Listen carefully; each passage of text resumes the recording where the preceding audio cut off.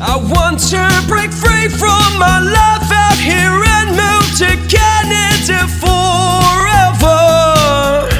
Good day, ladies and gentlemen. This is IRC News, and I'm Joey Stephen, an authorized Canadian immigration practitioner, bringing out this data analysis release from the city of Paris, France.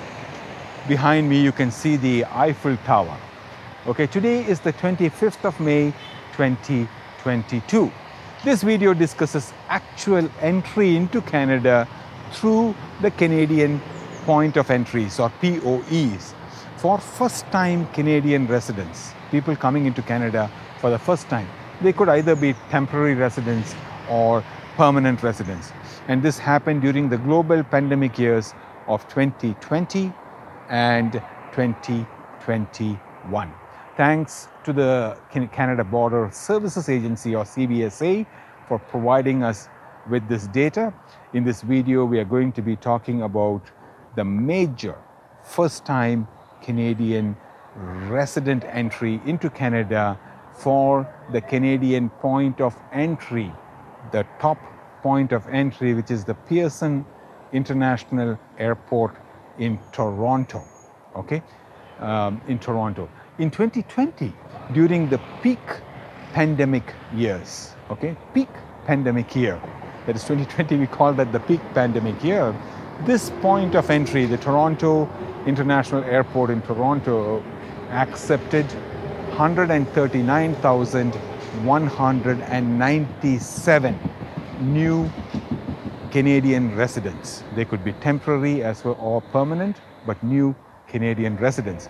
And in 2021, that number multiplied a few fold, and the Toronto Pearson Airport accepted 348,056 Canadian residents. Okay.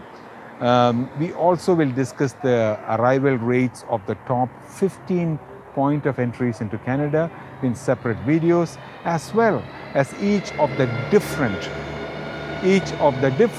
residence types.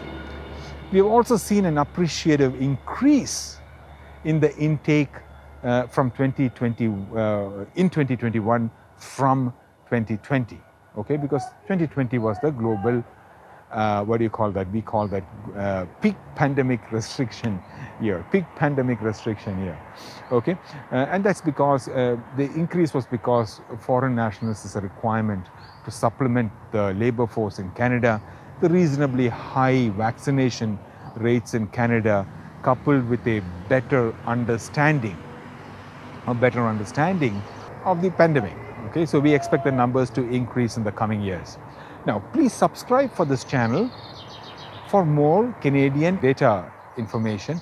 And if you want to become a Canadian permanent resident, you can please follow the link on my screen, paulinsis.com/p, which will take you to several YouTube videos, which will give you some guidance on multiple permanent residence pathways.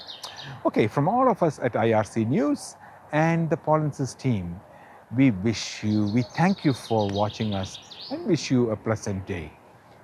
Adios.